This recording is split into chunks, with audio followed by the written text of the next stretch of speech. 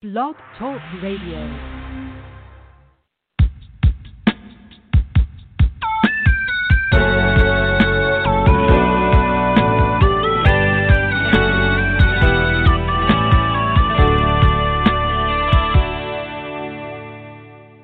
Good morning, afternoon, or evening, and welcome to Hope for Today. My name is Naja E. Brown, your host, and we thank you for your support and participation. Hope for Today is an outreach program of Yield to the King Ministry, and our hope and prayer for our listening audience is that you hear something that is encouraging, life-altering, or prompting you to study the Word of God. We welcome your comments anytime, and you can reach us through our website at yieldtothekingministry.org. Well, welcome to today's episode entitled Christian Disciplines. Help to get us out of the weeds. And as always, I like to read the promotional material, which is pretty straightforward and will lay a foundation for us today. Discipline for the Christian is a must, and there's an exclamation mark after that statement. Think of it this way. We need spiritual disciplines for the Christian life. I didn't think up this phrase. It's actually the title of a book in my library, and the authors are Donald S. Whitney, and the foreword is by J.I. Packer, two writers with whom we are very familiar. The word discipline can carry a negative connotation and brings to mind punishment. While growing up, I was disciplined by my parents. Even today, I am still being disciplined by my Heavenly Father to whom I belong. Hebrews chapter 12, verse 11, and this is the New International Version, says, "No discipline seems pleasant at the time, but painful. Later on, however, it produces a harvest of righteousness and peace for those who have been trained by it." Discipline also means teach, coach, and drill. Those words shed light on what we must consider doing to grow in godliness.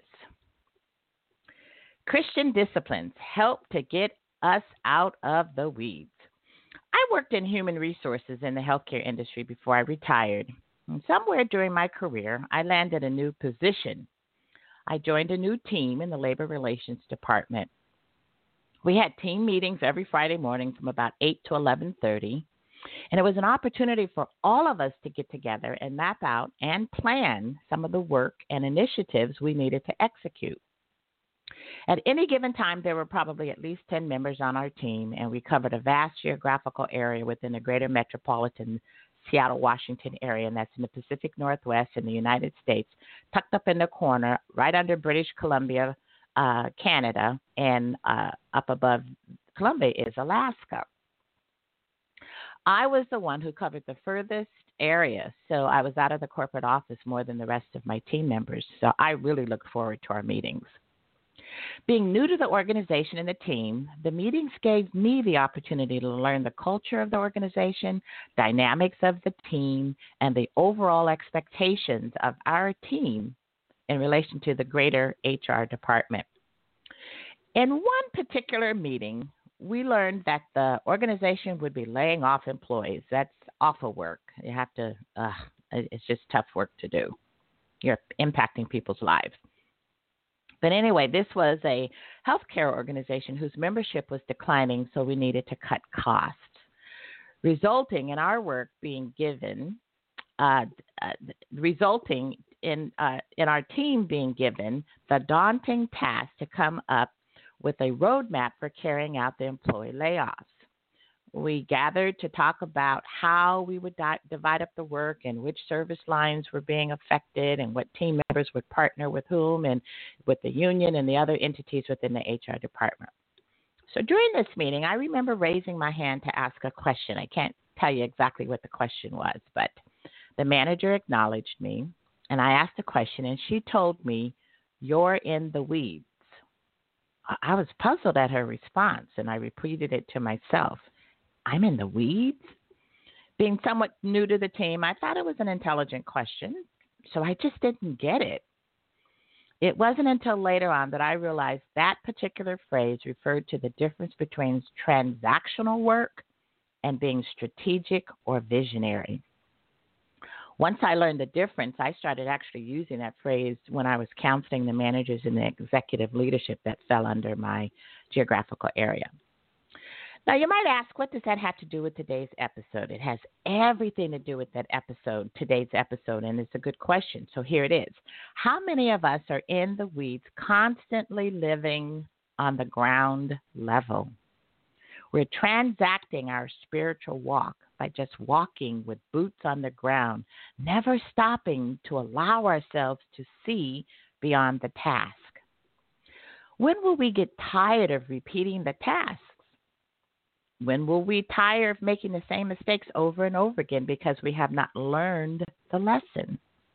How about this task? Something that we all can relate to. We just go through the motion of attending worship service on Sundays, or maybe some people may attend on a Saturday evening.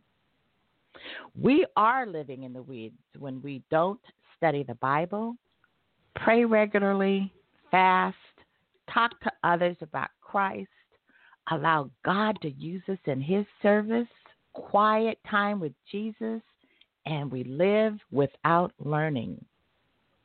You see, we should live among the weeds, not in the weeds. God wants to transform our minds through teaching, rebuking, correcting, and training us. And in order to grow, we must practice Christian disciplines, position ourselves to be trained, taught, coached, and drilled. Let's become strategic and visionary about our spiritual growth by becoming more intentional and deliberate. And you're going to hear me use those two words quite often throughout this episode. But together, today, we can talk about mapping out our spiritual growth and take charge. It is then that we will be victorious and live among the weeds and not in the weeds. It's time for us all to start producing a harvest for the kingdom of God. I forgot to tell you a little bit earlier that this is going to be probably an episode that will last a little bit longer than 15 minutes. And I felt there was so much that I was going to try to say in 15 minutes that I actually reserved about a half hour. So we'll see how long it lasts. But let me start out with a couple of scriptures that we can relate to. The first scripture is found in 1 Timothy chapter 4, verse 7, and this is the New American Standard Bible. And it reads, "But have nothing to do with worldly fables fit only for old women. On the other hand, discipline yourself for the purpose of godliness." And then in Proverbs 24, verse 33, and this is the New International Version, the NIV, it says, "Thorns had come up everywhere. The ground was covered with weeds, and the stone wall was in ruins." So we can look at ourselves, our temple, our tent, our bodies as a wall. Is it flourishing? Are we producing a harvest, or is it in ruins? Is the grounds around our temple and our wall or our tent, is it covered with weeds, or is it nicely manicured? So let's move on. There are two parables that are worth mentioning that will shed some light on where our focus should be. And this one is found in Matthew 13. We're going to look at verses 1 through 23, and this is the parable of the sower. And this is the New International Version, the NIV. I'm going to look at chapter 13, verses 1 through 23, and I might do some skipping around, but we'll see. All right. That same day, Jesus went out of the house and sat by the lake. Such large crowds gathered around him that he sat in it, while all the people stood on the shore. Verse 3 says, "Then he told them many things in parables, saying, A farmer went out to sow his seed. As he was scattering the seed, some fell out along the path, and the birds came and ate it up. Some fell on rocky places where it did not have much soil. It sprang up quickly because the soil was shallow." Verse 6 says, "But when the sun came up, the plants were scorched, and they withered because they had no root. Other seed fell among thorns, which grew up and choked the plants." And then verse 8 says, "Still other seed fell on good soil, where it produced a crop 160 or 30 times what was sown. Now I'm going to skip down to verse 18. We're going to stay in Matthew chapter 13. And it says, verse 18 says, "Listen then to what the parable of the sower means. When anyone hears the message about the kingdom and does not understand, the evil one comes and snatches away what was sown in their heart. This is the seed sown along the path. The seed falling on rocky ground refers to someone who hears the word and at once receives it with joy. But since they have no root, they last only a short time. When trouble or persecution comes because of the word, they quickly fall away." Verse 22 says, "The seed falling among the thorns refers to someone who hears the word, but the worries of this life and the deceitfulness of the wealth choke the word, making it unfruitful." And verse 23 says, "But the seed falling on good soil refers to someone who hears the word and understands it. This is the one who produces a crop yielding 160 or 30 times what was sown." Now, the other parable is right after the one that we just read, and it's found in Matthew chapter 13. We're going to look at verses 24 through 30. And it's also the New International Version, the NIV. So Matthew chapter 13, verse 24 says, "Jesus told them another parable. The kingdom of heaven is like a man who sowed good seed in his field. But while everyone was sleeping, the enemy came and sowed weeds among the wheat and went away. When the wheat sprouted and formed heads, then the weeds also appeared. The owner's servant came to him and said, 'Sir, didn't you sow good seed in your field? Where then did the weeds come from?' Verse 28 says, 'An enemy did this,' he replied. The servant said, 'Do you want us to go and pull them up?' Verse 29 says, 'No,' he answered, 'because while you were pulling the weeds, you may uproot the wheat with them.' And then verse 30 says, 'Let both grow together until the harvest. At that time, I will tell the harvesters, first collect the weeds and tie them in bundles to be burned, then gather the wheat and bring it into my barn.'" You see, the weeds are always going to be in our midst, but we must not become short-sighted by focusing on them or allowing them to overcome our environment. Instead, we should focus on growing in godliness through our relationship with Jesus Christ by becoming strategic and visionary about our spiritual growth.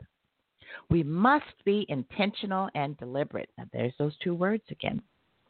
If we focus on growing in our relationship with Christ, then we will gain an eternal perspective on life and sow seeds that will produce a harvest by bearing fruit for the kingdom of God. Okay. Here are 10 Christian and or spiritual disciplines that promote spiritual growth. They can be looked at as personal or corporate of us. The first one being Bible intake. We must study our Bibles. There is no healthy Christian life apart from a diet of the milk and meat of the Scripture. And as we grow and mature, we're going to move away from the milk, and we're just going to be on feasting on the meat of the Scripture. Train your eyes. I'm talking to myself too, to read, and your ears to hear God's word regularly, not accidentally or when we feel like it. Bible intake will develop an appetite for the righteousness of God. Memorize the word of God and guard it in your hearts. The next discipline is prayer. Devote yourself to prayer. Listen and talk to Jesus regularly. Jesus expects to hear from us. We can pray with words or silently. Just develop the habit of spending time in prayer on behalf of yourself and others. The next discipline is worship. Focus on and respond to God. This is our opportunity to magnify God and ascribe to Him the proper worth, to praise Him for His worthiness. He is the holy and almighty God, the creator and sustainer of the universe, the sovereign judge to whom we must give an account. We must worship him in spirit and in truth. The next one is evangelism. We get to present Christ, death, burial, and resurrection, and he's ascended into heaven and seated at the right hand of God the Father in the power of the Holy Spirit to non-believers. Jesus commanded us to witness by making disciples and baptizing them in the name of the Father, Son, and the Holy Spirit. There is a message worth conveying, that is, repent and the forgiveness of our sins. The next one is serving. We are gifted to serve.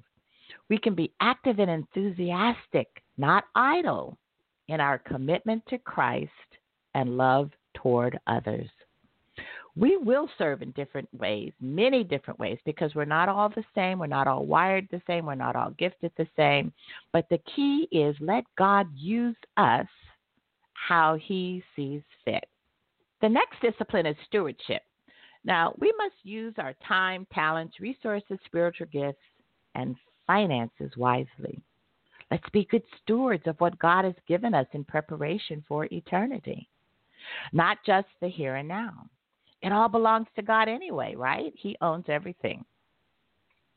The next discipline is fasting. We get to voluntarily abstain from food for spiritual purposes. And I say voluntarily because there are countries and people who are suffering from famine, and that's not voluntary on their part, but we get to choose to abstain from food for spiritual purposes. Or sometimes we can fast and abstain from or curtail certain kinds of involvement with other people. Forms of social media might be on the list, the telephone, television, and any other daily living activity you can think of. The whole purpose of fasting is to focus on God and to deny self for a season. Another spiritual discipline is silence and solitude. Now, we get to sit at the feet of Jesus without background noise and distraction. So let's draw to privacy for spiritual purposes so we can better discern the voice of God and hear from him. So often his voice is drowned out because of the distractions we entertain. The next discipline is journaling, an opportunity to jot down our thoughts, our insights into Scripture, and write notes to ourselves. What are the spiritual disciplines that you and I want to work on and grow in? We can chart our own progress in our journal. And our journal is just for us. It's not for everybody to read. It's just for us. And the last one, and this is not an exhaustive list, is learning. Let's move forward with a heart for God and a transformed mind. I'm not talking about intelligence or brilliance, but rather a mind to where every thought is captive to Jesus Christ and the strongholds are being cast down. Over time, our desires and appetites should change as we become more and more like Christ. Are we applying what we learn? Do we possess a desire to learn more and more about our Savior and Lord Jesus Christ? Those are just some questions for us to think about and to ponder. But we can start practicing our Christian disciplines by setting a goal to work on 1 or 2 a month. Let's come up with a strategy or roadmap over the next 3, 6, 9, or 12 months from today. Remember, our mission is to get out of the weeds so we can start producing a harvest for the kingdom of God. What vision comes to mind for you when you're growing in godliness? For me, according to Hebrews chapter 12, verse 11, I'm going back to the scripture I read in the beginning, I am producing a harvest of righteousness and peace. And according to Proverbs chapter 24, verse 31, my grounds are not covered by weeds, and my house, my tent, my wall is not in ruins. That's my vision as I grow in godliness. So in closing, here is our opportunity to start with self. Our opportunity to start with self. Will you join me in the practice of Christian disciplines? So together, let's take the next step by starting now, today. And with that, I want to say, may God bless you and keep you and make his face shine upon you and give you peace. We'll talk again in a couple of weeks. God bless you.